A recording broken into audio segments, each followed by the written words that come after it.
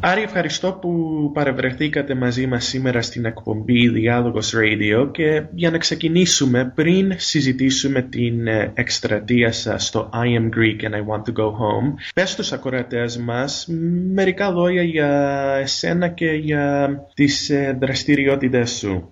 Εγώ γεννήθηκα, μεγάλωσα στην Αθήνα. Έφυγα μόλις πριν 2 χρόνια από την Ελλάδα. Βρίσκομαι αυτή τη στιγμή στη Γερμανία, στο Oldenburg. Οι δραστηριότητες μου έχουν να κάνουν πάντα με την μουσική και τη φωτογραφία. Τα τελευταία 12 χρόνια εργάζομαι πάνω στην μουσική επένδυση διαφημιστικών σημάτων για την τηλεόραση και το ραδιόφωνο. Ακριβώς το ίδιο συνεχίζω να κάνω και εδώ, στη Γερμανία, και ταυτόχρονα λειτουργώ και ως φωτογράφος. In his first question, I asked Aris to share a few words about himself and his background. He mentioned that he was born and raised in Athens and has lived in Germany for the past 2 years, where he works in producing music for radio and television advertisements, and that he's also involved in music and photography as well. Η καμπάνια σας I am Greek and I want to go home ξεκίνησε το 2009 και για να δώσουμε στους ακροατές μας μία σύντομη εισαγωγή στο θέμα, ποια είναι η ιστορία των γλυπτών του Παρθενώνα και πώς βρεθήκανε στην Αγγλία. Η ιστορία αυτή ξεκινάει περίπου 200 χρόνια πριν. Παραπάνω από 200 χρόνια πριν. Είναι 206 για την ακρίβεια. Μπορεί να φαίνεται μακρύ αυτό το διάστημα, αλλά στην ουσία δεν είναι καθόλου. Γιατί αυτά τα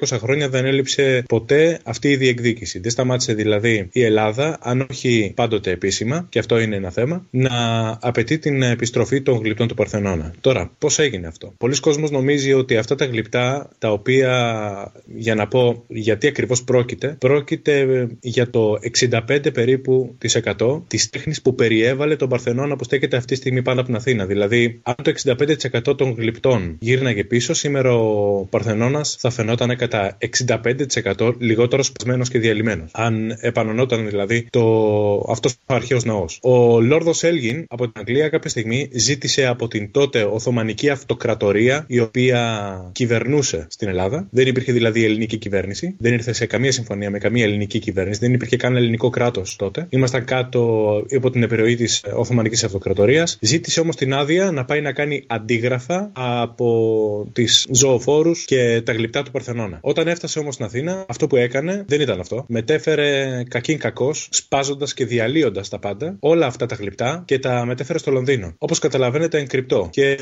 όχι μόνο εγκρυπτό, προφανώς υπήρξε και κάποια δοσοληψία με την τότε Οθωμανική κυβέρνηση. Σήμερα και μετά από 200 τόσα χρόνια, το Βρετανικό Μουσείο, που ουδέμια σχέση έχει με καμία Οθωμανική Αυτοκρατορία και κανένα Λόρδο Έλγιν και τις πράξεις του, συνεχίζει παρόλα αυτά να θεωρεί πως διατηρεί το δικαίωμα να κρατάει παράνομα το 65% της τέχνης που περιέβαλε το σπουδαιότερο ναό σε συμβολισμό του κόσμου. Γιατί το λέω αυτό? Γιατί αν σήμερα κάποιος ρωτήσει τους Άγγλους, τους Βρετανούς, οι οποίοι έχουν σχέση με το θέμα, έτσι, δεν μιλάμε για όλους τους Βρετανούς, και ιδιαίτερα το Βρετανικό Μουσείο, θα ισχυριστούν ότι εκεί κρατούνται γιατί έχουν διασωθεί. Διεσώθησαν τότε από τον Έλγιν, δεν σπάστηκαν δηλαδή, δεν βεβηλώθηκαν, που είναι πέρα για πέρα ψευδές, γιατί έχουν καταστραφεί στη κυριολεξία. Έχουν δηλαδή σπαστεί με γκασμάδες και σφυριά για να κατέβουν πάνω από τον Παρθενώνα. Και αυτό φαίνεται δεν υπάρχει αρχαιολόγος που να πει κάτι διαφορετικό. Θεωρούν λοιπόν ότι έχουν διασωθεί. Το ερώτημα είναι αν κάτι διασώζεται, έστω σε μια περίοδο η οποία είναι τεταμένη. Πώς είναι δυνατόν όταν ζητείτε αυτό το οποίο διασώθη πίσω να μην επιστρέφει? Άρα το θέμα δεν είναι η διάσωση. Το θέμα είναι ότι σαν εταιρεία το Βρετανικό Μουσείο θέλει να κρατήσει αυτά τα γλυπτά, γιατί καλώς ή κακώς έχουν 6 με 6,5 εκατομμύρια τουρίστες το χρόνο μέσα στο μουσείο, οι οποίοι ενδιαφέρονται ακριβώς για αυτά τα γλυπτά.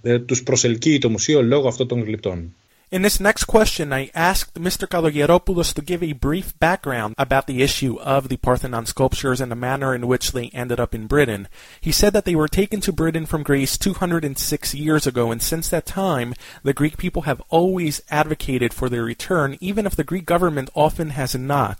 He mentioned that 65% of the sculptures which crowned the Parthenon were forcibly removed, and that this happened after Lord Elgin approached the Ottoman authorities which ruled Greece at at that time, requesting permission to make copies of the sculptures. Not only did he not make copies, however, but he forcibly removed the sculptures with pickaxes and with hammers, heavily damaging them in the process. And it should be noted here that there was no Greek government at the time because Greece was under Ottoman rule. Lord Elgin took the sculptures back to England in secret or possibly in conjunction with the Ottoman authorities, and over 200 years later, the British Museum, where the sculptures are housed, continues to claim its right to possess these sculptures. The British Museum claims that they are maintaining possession of the sculptures because they have saved or rescued them, something which Kalogeropoulos calls a blatant lie, especially when considering that Lord Elgin literally smashed the sculptures in order to break them off from the surface of the Parthenon.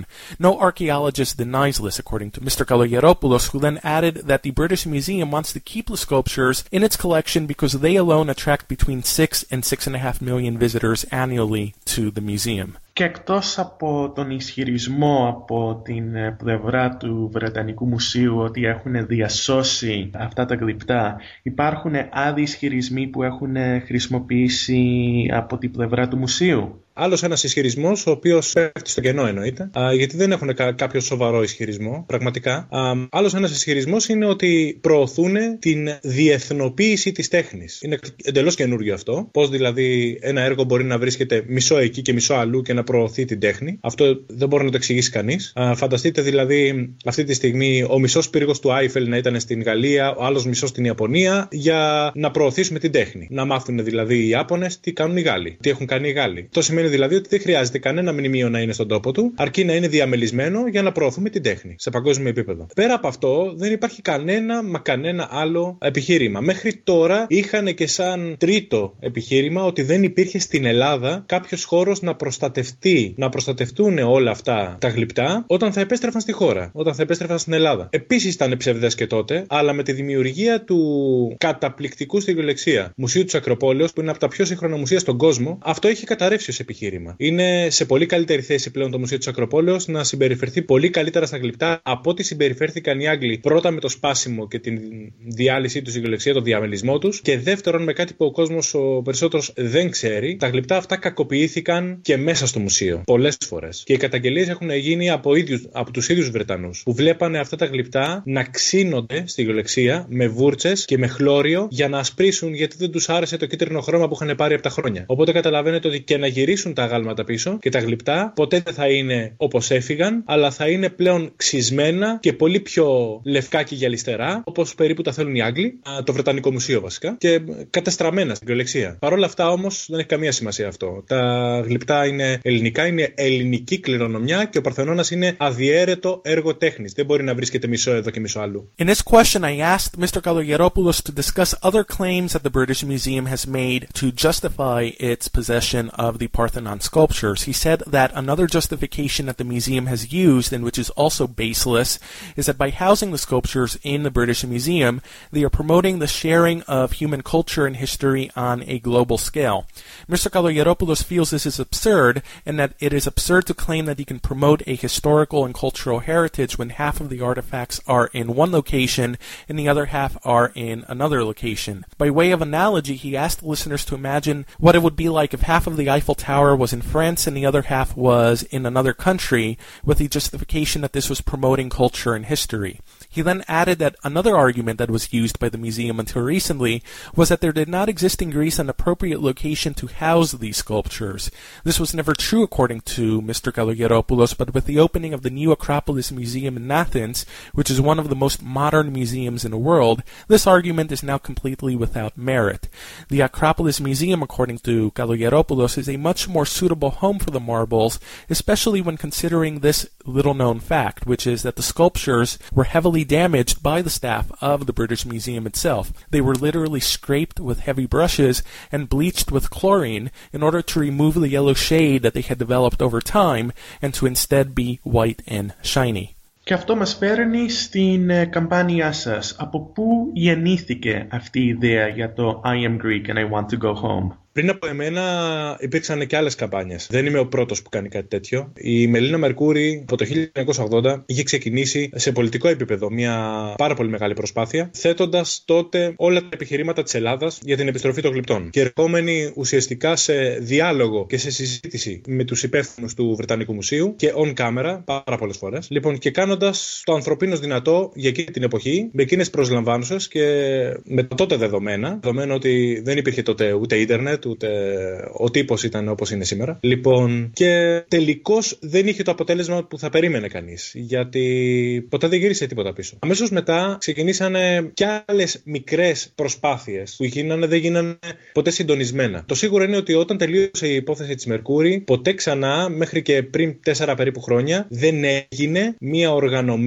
ουσιαστικά οργανωμένη προσπάθεια και από τη μεριά της πολιτείας, που για μένα δείχνει όχι ότι δεν μπορούσε, αλλά ότι δεν ήθελε. Το λέω ξεκάθαρα αυτό. Η ελληνική πολιτεία λοιπόν δεν έβαλε ποτέ αυτό το θέμα να περάσει ούτε καν από τη Βουλή. Όπως καταλαβαίνετε, οι προτεραιότητες ήταν τελείως διαφορετικές. Όπως πάντα, γιατί ο πολιτισμός μπαίνει σε δεύτερη μοίρα, αν όχι σε δεύτερη, σε πέμπτη μοίρα στην Ελλάδα εδώ και πάρα πολλά χρόνια. Μέχρι που κάποια στιγμή εμφανίστηκε ο Αλέξης ο Μανθεάκης, ο οποίος συνέστησε μια διεθνή επιτροπή για την επιστροφή των γλυπτών. Έκανε και αυτό στην προσπάθειά του για πάρα πολύ καιρό, με πάρα πολλά έγγραφα. Κατάφερε να έχει περίπου 250.000 μέλη από όλο τον κόσμο, τα οποία υπέγραψαν για την επιστροφή των γλυπτών. Υπήρξε κι άλλη μια κίνηση, Bring them back, το οποίο επίσης μάζεψε υπογραφές για την επιστροφή των γλυπτών, 150 περίπου χιλιάδες υπογραφές πάλι από όλο τον κόσμο. Αλλά τελικώς το θέμα μάλλον δεν είναι εκεί. Το θέμα δηλαδή δεν βρίσκεται στις υπογραφές, αλλά βρίσκεται στην ουσιαστική συμμετοχή και κατανόηση του προβλήματος. Πριν περίπου 2,5 χρόνια λοιπόν βρέθηκα στο Βρετανικό Μουσείο. Όταν μπήκα μέσα στο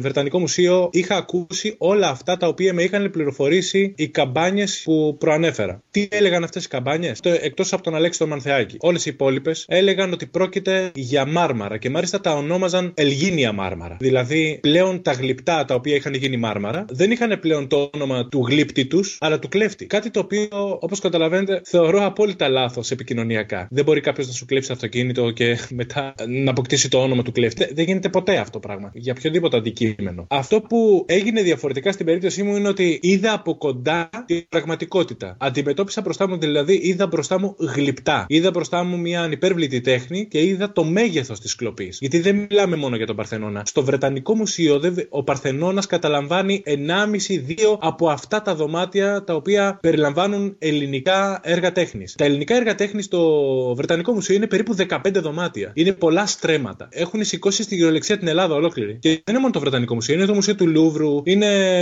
το Μουσείο της Περγάμου, στο Βερολίνο. Υπάρχουν ένα σωρό άλλα μουσεία τα οποία στην κυριολεξία έχουν σηκώσει όλη την Ελλάδα και την έχουν μεταφέρει έξω. Όμως, πρώτο και σημαντικό σημεοφόρος της υπόθεσης αυτής είναι ο Παρθενώνας. Όταν το είδα από κοντά, έπαθα σοκ, συγκλονίστηκα. Είχα τη φωτογραφική μαζί μου και δεν επιτρεπόταν να βγάλω φωτογραφίες, δεν επιτρεπόταν να βγάλω με flash για να μην προκαλέσω κάποια ζημιά. Δεν ξέρω τι ζημιά προκαλεί το flash μετά από ξυσίματα και χλώριο, αλλά εγώ δεν έβαλα flash και έβγαλα όπως μπορούσα τις φωτογραφίες. Και φωτογράφησα αρκετά από αυτά τα οποία έβλεπα, γιατί ήθελα να δείξω προς τα έξω τι ακριβώς είχε συντελεστεί, ποια είναι τα μάρμαρα που μας λέγανε τόσο καιρό. Μετά από 2 χρόνια βρίσκομαι στη Γερμανία. Μέσα σε όλη αυτή την τραγική κατάσταση για την Ελλάδα, που πιστεύω ότι θα είναι σύντομη, δεν πιστεύω ότι θα κρατήσει για πάρα πολύ. Πραγματικά πιστεύω ότι είναι παροδικό όλο αυτό που περνάει η Ελλάδα, γιατί δεν το περνάει η Ελλάδα. Υπάρχει κρίση σε παγκόσμιο επίπεδο αυτή τη στιγμή και ιδιαίτερα κρίση αξιών. Κάποια στιγμή ανασύρω τα αρχεία μου και γράφω την πρώτη φράση που μου έρχεται στο μυαλό. Όπως ακριβώς το ένιωθα. Ότι ακριβώς δηλαδή αισθάνθηκα ότι μου φώναζαν τα γλυπτά μέσα από το Βρετανικό Μουσείο. Ότι είμαι Έλληνας και θέλω να γυρίσω στην πατρίδα μου. Μέσα σε μία νύχτα, η πρώτη εικόνα που ανεβάζω, η οποία αποτελούσε καλλιτεχνική έκφραση, δεν αποτελούσε αρχή για ένα κίνημα, σε καμία περίπτωση. Δεν το έκανα με αυτόν τον σκοπό. Ήταν στο προσωπικό μου προφίλ στο Facebook. Μέσα σε μία νύχτα αποκτά 1.600 κοινοποιήσεις. Η δεύτερη φωτογραφία που ανεβάζω αποκτά 2.500 κοινοποιήσεις. Και έτσι ξαφνικά καταλαβαίνω ότι κάτι διαφορετικό έχει προκύψει από τις προηγούμενες φορές. Γιατί το λέω αυτό? Γιατί το ενδιαφέρον πλέον δεν το έδειξε η επίσημη πολιτεία, αλλά ο ίδιος ο κόσμος, που ποτέ δεν είχε προσκληθεί να συμμετάσχει. Ποτέ δεν είχε ενημερωθεί και ποτέ δεν είχε έρθει σε ουσιαστική επαφή, σε εικόνα με το έγκλημα. Ποτέ. Ήταν η πρώτη φορά που είδανε γιατί μιλάμε. Αυτή ήταν και η αρχή του κινήματος. Δηλαδή το κίνημα προέκυψε από τον κόσμο. Δεν προέκυψε σε καμία περίπτωση από μένα. Εγώ ήμουνα η σπίθα στη συγκεκριμένη περίπτωση και ο κόσμος δημιούργησε. Ο κόσμος ήταν το υλικό, ήταν το έφλεκτο υλικό που δημιούργησε δημιούργησε τη φλόγα. Εγώ μέχρι σήμερα συντηρώ αυτή τη φλόγα και τίποτα παραπάνω.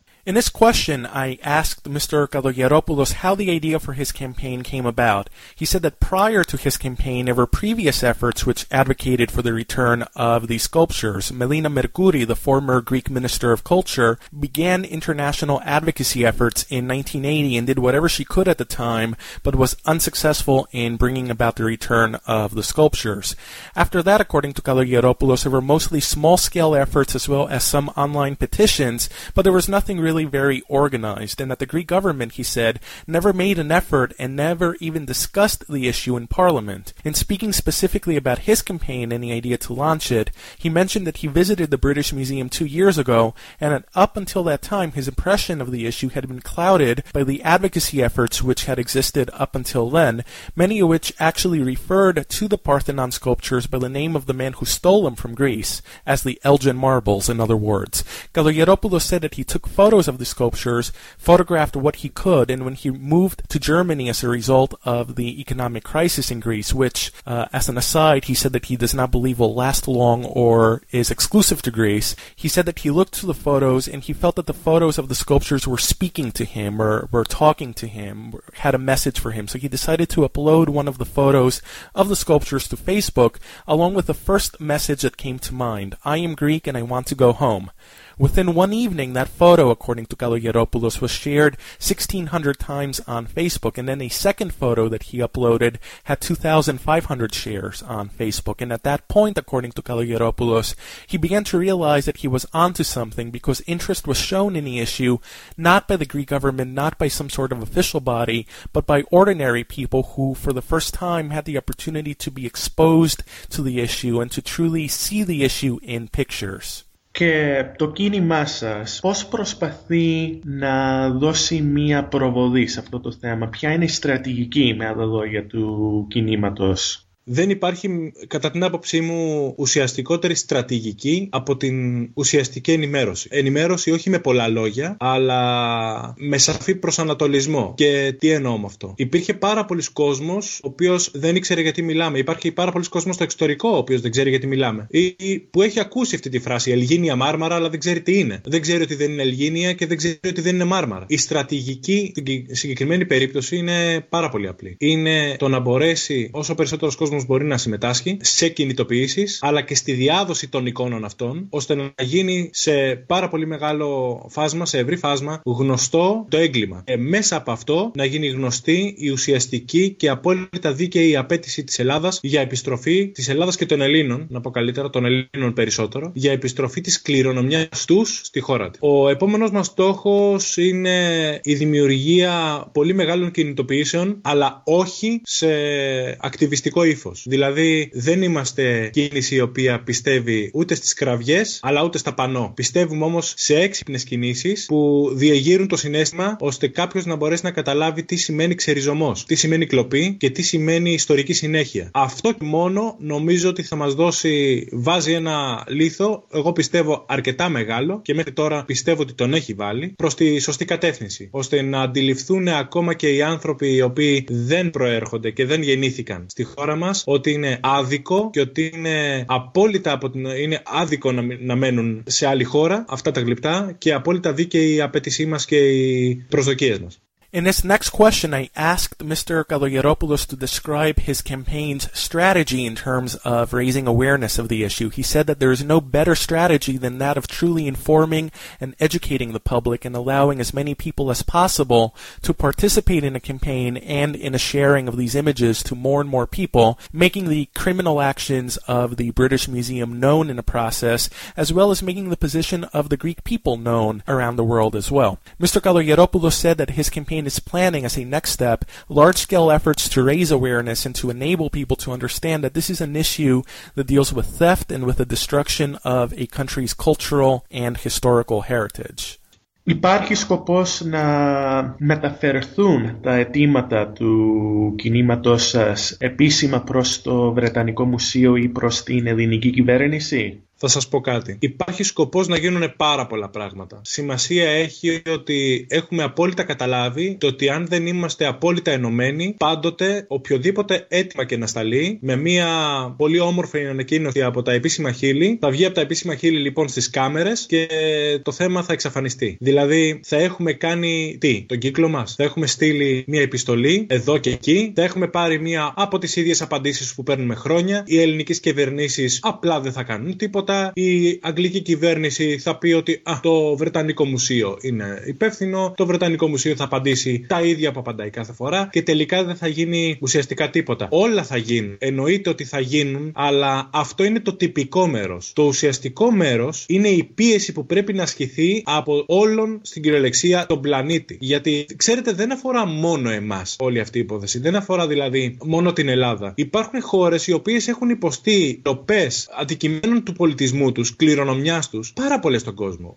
Η Αίγυπτος, η Κίνα, το Μεξικό, άπειρες χώρες. Η Συρία. Είναι τα μεγαλύτερα μουσεία στον κόσμο αυτή τη στιγμή. Ζούνε από τον κλεμμένο πολιτισμό άλλων χωρών. Αυτό δεν αφορά μόνο εμάς. Εμείς είμαστε οι αρχικοί, ίσως και είμαστε να σας πω κάτι, είμαστε και λίγο το σύμβολο. Και γιατί το λέω αυτό το πράγμα? Δεν θεωρώ ότι είμαστε κάτι παραπάνω. Αλλά όταν ολόκληρος ο πλανήτης θέλει να δηλώσει τη λέξη πολιτισμός και μιλάει για τον πολιτισμό, ένα είναι το σύμβολο. Ο Παρθενώνας. Δεν είναι τυχαίο αυτό. Είναι ουσιαστικό να αντιληφθεί στην κυριολεξία όλος ο κόσμος σε αυτό το πλανήτη ότι πρόκειται για κάτι πάρα πολύ σοβαρό. Και η πίεση τότε θα ασκηθεί πάρα πολύ όμορφα και πολύ ειρηνικά και δεν θα χρειαστούν ούτε πανό ούτε επιστολές. Κάποια στιγμή θα καταλάβουν από μόνοι τους ότι για αυτό το πράγμα είναι δακτυλοδεικτούμενοι και ότι οι Έλληνες στην ιστορία θα γραφτούν ως δημιουργοί και αυτοί ως κλέφτες. Δεν ξέρω αν το θέλουν αυτό. In this question, I asked Mr. Kalogeropoulos to discuss any plans his campaign may have to reach out to the British Museum or to the Greek authorities with the positions of the campaign.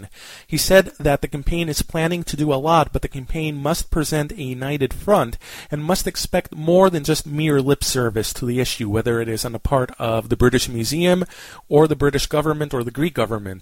He said that his campaign will absolutely pressure all of those entities, but that there is a need to do much more to involve all of humanity because there are many other countries, and not just Greece, who have had their cultural artifacts looted and stolen as well, such as China, India, Mexico, and Syria. The largest museums in the world today, according to Kalogeropoulos, survive through the display of looted artifacts, and he believes that the Parthenon sculptures can symbolize a movement for the return of these artifacts for all of humanity. Μιλήσατε για τις προσπάθειες της Μεδίνας Μερκούρη για να δώσει μία έμφαση σε αυτό το θέμα, οι οποίες βέβαια δεν είχαν συνέχεια μεταγενέστερα. Γιατί πιστεύετε ότι η ελληνική κυβέρνηση έχει αδιαφορήσει για αυτό το θέμα? Οι ελληνικές κυβερνήσεις από τότε και έπειτα και μέχρι τώρα που μιλάμε, και δεν πιστεύω ότι θα αλλάξει άμεσα αυτό, οι ελληνικές κυβερνήσεις ποτέ δεν έδωσαν βάση στον πολιτισμό. Και ξέρετε κάτι, αυτό έχει να κάνει και με την κατάσταση που βρισκόμαστε αυτή τη στιγμή. Η παιδεία στην Ελλάδα και ο πολιτισμός ήταν κρυμμένες κάπου πίσω στα προγράμματα όλων των παρατάξεων στην Ελλάδα. Δεν δόθηκε ποτέ βάρος σε αυτά τα πράγματα. Ήταν ψηλά γράμματα μέσα στα προγράμματα όλων των κυβερνήσεων και των κομμάτων. Πρώτο, ερχόταν η οικονομία. Λες και η οικονομία προκύπτει από μόνη της, όχι από μια σωστή παιδεία. Δεν ασχολήθηκαν ποτέ ούτε με τη δημοκρατία και τη λειτουργία της, αλλά ούτε με την παιδεία και τον πολιτισμό. Που είναι, στην κυριολεξία, είναι το αίμα κάθε χώρας, το αίμα της λειτουργίας της δημοκρατίας κάθε χώρας. Πραγματικά δεν ξέρω, δηλαδή, δεν είμαι σε θέση να δικαιολογήσω τη στάση τους. Δικαιολογείται από τις πράξεις τους. Δεν κάναν τίποτα και δεν περιμένουμε να κάνουν τίποτα ποτέ. Βρέθηκε κάποτε ένας άνθρωπος, ήταν η Μελίνα Μερκούρη, έκανε αυτό που έκανε. Το έκανε με τον καλύτερο τρόπο που μπορούσε να το κάνει για την εποχή και ούτε λίγο ούτε πολύ με τον τρόπο που της φέρθηκε μετά το πολιτικό σύστημα. Ήταν σαν να ήταν απλά μια γραφική περίπτωση, η οποία χτυπιόταν και φώναζε για τα δικαιώματα της χώρας της και μετά ήταν σαν να μην έγινε τίποτα. Δεν ξανασυζητήθηκε ποτέ. Συζητήθηκε λιγάκι όταν άνοιξε το Μουσείο της Ακρόπολης, είπαμε 2-3 λογάκια έτσι όμορφα για να ακούσει ο κόσμος μπροστά στις κάμερες και μετά εξαφανιστήκαμε. Αυτό ήταν μια ζωή. Και αυτό γίνεται, αυτό συνεχίζει να γίνεται. Σημασία έχει ο κόσμος τι θα κάνει. Ο κόσμος να καταλάβει, ο κόσμος να το νιώσει, ο κόσμος να το κάνει κτήμα του και κομμάτι του και απέτηση. Αυτά τα πράγματα δεν γίνονται πάντοτε σε επίσημο επίπεδο. Και πραγματικά σας το ξαναλέω, δεν περιμένω τίποτα. Όχι από αυτή την κυβέρνηση, από καμία κυβέρνηση δεν περιμένω τίποτα. Γιατί δεν είναι κατ' εμένα, δεν είναι ικανοί να αισθανθούν αυτό που μπορεί να αισθανθεί ο απλός Έλληνας πολίτης. Γιατί δεν έχουν καμία σχέση με τον απλό Έλληνα πολίτη. Δεν μπορούν να αισθανθούν αυτό που νιώθω εγώ και εσείς και ο ένας και ο άλλος ως Έλληνες. Δεν μπορούν να το αισθανθούν. Και αυτό δεν έχει να κάνει με. Ποιοι μπορούν να το παρεξηγήσουν αυτό που λέω τώρα και να πούνε τι, δηλαδή εσύ είσαι περισσότερο πατριώτης. Όχι. Δεν διεκδικώ εγώ την πατριοφροσύνη. Κανονώς. Δεν θα πω ότι είμαι περισσότερο πατριώτης από αυτούς. Αλλά πιστεύω ότι οι προτεραιότητες που έχουν βάλει στη ζωή τους δεν έχουν καμία σχέση με οποιοδήποτε συμφέρον δικό μας. Δεν έχουν καμία σχέση με την εκπροσώπηση των πολιτών της Ελλάδας. Καμία σχέση. Δεν έχουν. Άρα και τον αιτημάτων. Ποτέ δεν έχουμε κάνει σαφές ένα αίτημα και να εκπροσωπηθεί. Ποτέ. Δεν είναι εκπροσωπή μας. Και γι' αυτό το ξαναλέω ότι πηγαίνουμε μόνοι μας. Αυτό το πράγμα που κάνουμε είναι 100% ανεξάρτητο και είναι πάρα πολύ σημαντικό αυτό που λέω. Όσο πιο ανεξάρτητο, όσο πιο καθαρό, τόσο καλύτερο αποτέλεσμα πιστεύω ότι θα υπάρχει. In this question, I asked Mr. Kalogeropoulos to discuss why, in his opinion, the Greek government, after Melina Mercouri passed away, did not continue efforts to advocate for the return of the sculptures. And according to Kalogeropoulos, the Greek governments of the past never concerned themselves with matters of culture or education. They never emphasized these issues. They always emphasized the economy as if a country's economy exists in a vacuum. They never dealt seriously, according to Kalogeropoulos, with democracy or with education or culture. And he says that their actions speak for themselves and that his campaign has no expectation that the government in Greece will do anything. And when Melina Mercouri took it upon herself to advocate for these issues, she did the best that she could at the time, but the political system, despite that, distanced itself from her. And after Mercouri passed away, it was never discussed seriously again. But what matters, according to Kalogeropoulos, is what the people will do now. If ordinary people will make this issue a priority and an issue that they will advocate. He does not expect much from the Greek government, however. He feels that they are too far removed from the public and from the issues that matter to the people to concern themselves with this issue, and he feels that his campaign is better off proceeding without any involvement on the part of the Greek government. Υπάρχει βέβαια ένα προηγούμενο πλέον που ίσως να βοηθάει αυτή την προσπάθεια, όπου τα τελευταία χρόνια κάποια μουσεία έχουν επιστρέψει κάποια αρχαία κομμάτια είτε στην Ελλάδα είτε στην Ιταλία, ακόμα και κάποια αρχαία ελληνικά τα έχουν επιστρέψει στην Τουρκία, αν κάνω λάθος. Έτσι είναι. Η Τουρκία έκανε αίτηση για να επιστραφούν πίσω αρχαιότητες οι οποίες προήλθαν από την αρχαία ελληνικά μνημεία, έτσι, τα οποία βρισκόντουσαν στο έδαφος της σημερινής Τουρκίας και το κατάφερε. Τα πήρε πίσω. Αλλά άσκησε μια πολιτική. Έκανε κάτι. Η Τουρκία έπρεξε όπως έπρεπε να πράξει. Η Ινδία επίσης έπρεξε όπως έπρεπε να πράξει. Έχει πάρει πίσω πάρα πολλά. Το θέμα με τον Παρθενώνα είναι θέμα ενός δωματίου. Ενός 1,5 δωματίου. Ξέρουμε πάρα πολύ καλά ότι δεν είναι τίποτα για το μουσείο να κλείσουμε μια συμφωνία ώστε να μπορέσουμε να τα πάρουμε πίσω με το Βρετανικό Μουσείο. Δεν είναι τίποτα αυτό. Αλλά ξέρετε, εμείς από την πλευρά μας θα κάνουμε ό,τι μπορούμε και θα προσπαθήσουμε περισσότερο από το Βρετανικό Μουσείο να πείσουμε, δυστυχώς το λέω και πονάω αυτό που το λέω, να πείσουμε την ελληνική κυβέρνηση. Η ελληνική κυβέρνηση είναι και το κλειδί. Αλλά το κλειδί βέβαια το κρατάμε εμείς. Εμείς και η δύναμη που θα έχουμε ενωμένη για να μπορέσουμε να το ζητήσουμε αυτό από την ελληνική κυβέρνηση. Ξέρω πάρα πολύ καλά ότι δεν είναι στις προτεραιότητες τους και ίσως δεν το θέλουν κιόλας. Ελπίζω το μέλλον να με διαψεύσει. Ελπίζω γιατί είναι καλό για όλους μας. Ναι, υπάρχει το προηγούμενο και είναι άλλο ένα επιχείρημα στον σάκο μας με τα επιχειρήματα, ότι εφόσον επιστράφησαν στις άλλες χώρες, είναι πάρα πολύ εύκολο να επιστραφούν και σε εμάς. Αλλά θα δούμε πώς θα πάει αυτό το πράγμα. Δεν μπορώ να αποκαλύψω κάθε τι που θα κάνουμε αυτή τη στιγμή, αλλά το ξαναλέω, ένα από τα κλειδιά και ίσως το σημαντικότερο είναι η ελληνική πολιτεία. Θα κάνουμε ό,τι μπορούμε. Αλλά εκεί χρειάζεται συμμετοχή. Αν δεν υπάρξει συμμετοχή, δεν θα υπάρξει πίεση σε καμία ελληνική πολιτεία. In this question, I mentioned to Mr. Kalogeropoulos that there now exists a legal precedent, as many museums around the world have recently been obliged to return their antiquities to their countries of origin. And he said that Turkey has done this, for example, ironically demanding the return of ancient Greek ruins that had been found in the territory which is now Turkey. And he said that India is another country that has also advocated for the return of its cultural artifacts that had been taken out of the country. He said that it will not be difficult for the British Museum to return the sculptures, but more so than trying to change the minds and the priorities of the British Museum, he felt that it was important for people to try to change the minds of the people in the Greek government, and that it is up to the people to make this issue a priority for the Greek government. Kalogeropoulos said that this precedent, this legal precedent, is certainly very helpful for the campaign and for the movement to bring back the sculptures to Greece, but the campaign and the issue also have to continue advocating for this issue on their own as well.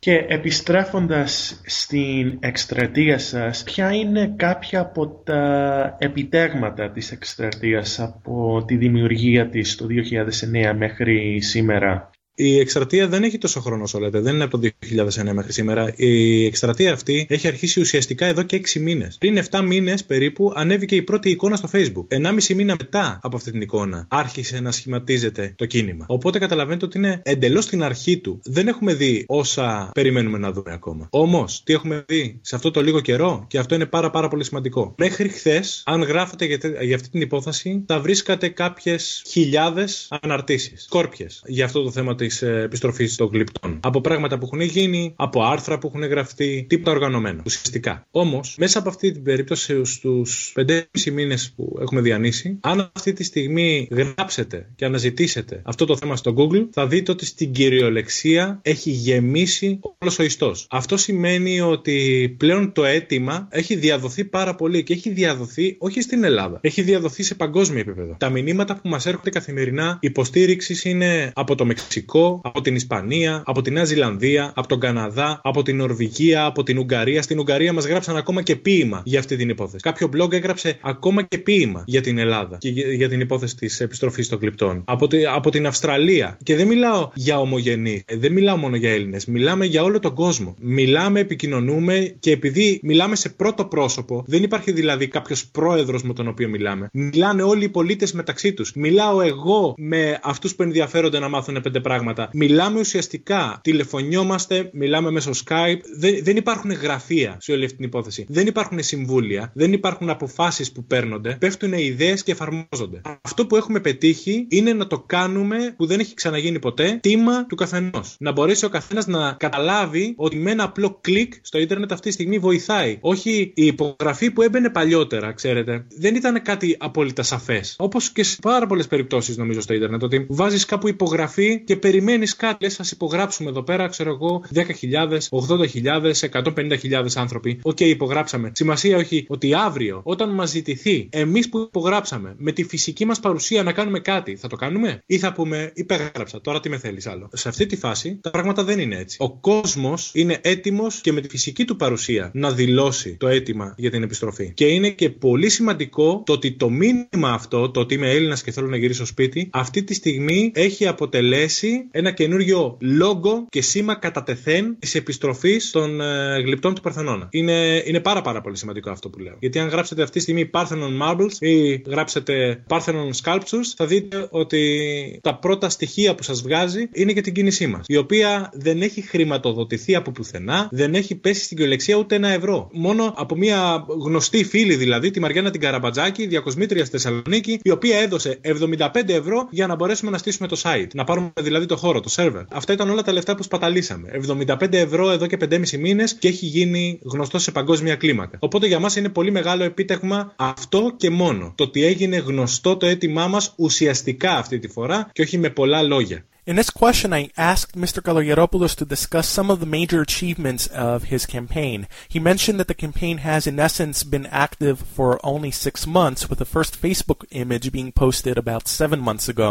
And essentially, the campaign is really still in its infancy, according to Kalogeropoulos.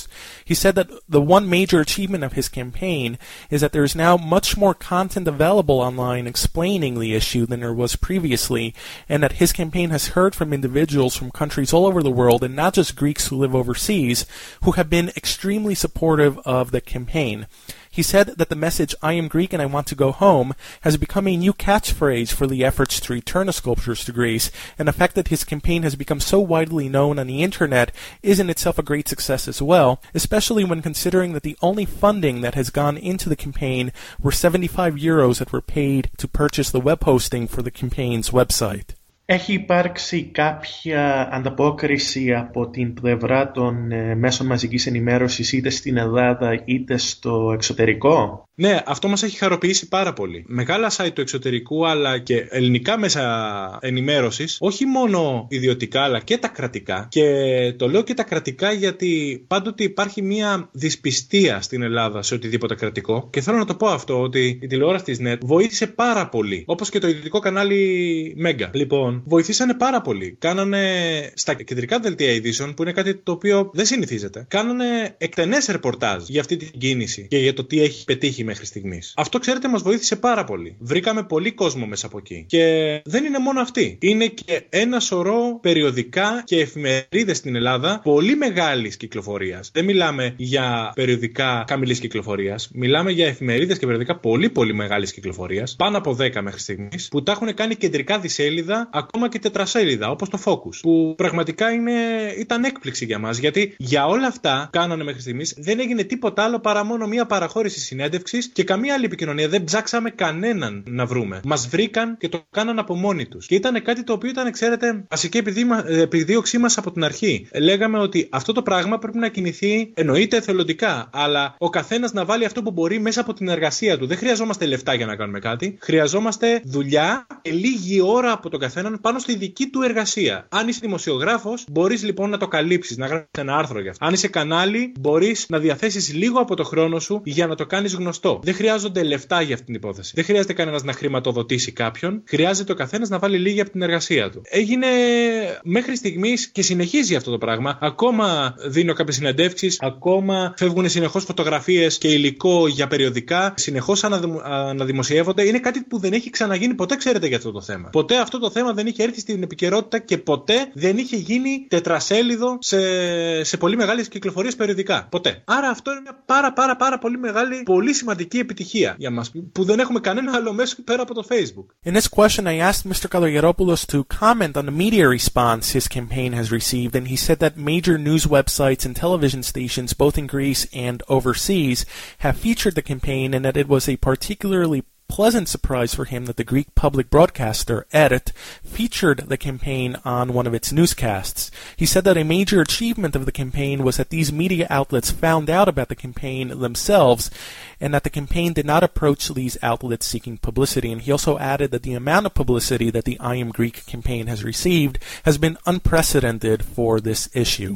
Οι ακροατές μας πού μπορούν να μάθουν περισσότερες πληροφορίες για την εκστρατεία σας? Μπορούν να μπουν στο επίσημο μας site iamgreek.gr και στο προσωπικό μου προφίλ στο Facebook Άρες Καλογερόπουλος ή να γράψουν στο Google κατευθείαν I am Greek and I want to go home. Άμα γράψουν αυτό, κατευθείαν θα τους βγάλει και το site και το Facebook κανονικά. Αλλά στο I am Greek, www.iamgreek.gr μπορούν να δουν όσα χρειάζονται και να ενημερωθούν και ακόμα και για το πώς μπορούν να βοηθήσουν. Η επικοινωνία με εμένα και με τους συνεργάτες μου, οι οποίοι δεν είναι τίποτα άλλο από απλοί πολίτες οι οποίοι ενδιαφέρονται, μπορεί να γίνει μέσω Skype. Τα τηλέφωνά μας είναι ανοιχτά όλη τη μέρα, γιατί ο καθένας κάνει την προσπάθειά του ακόμα και μέσα από το σπίτι του. Οπότε όποιος θέλει μπορεί να μιλήσει μαζί μας. In his final question, I asked Mr. Kalogeropoulos to share with our listeners where they can find out more information about the campaign.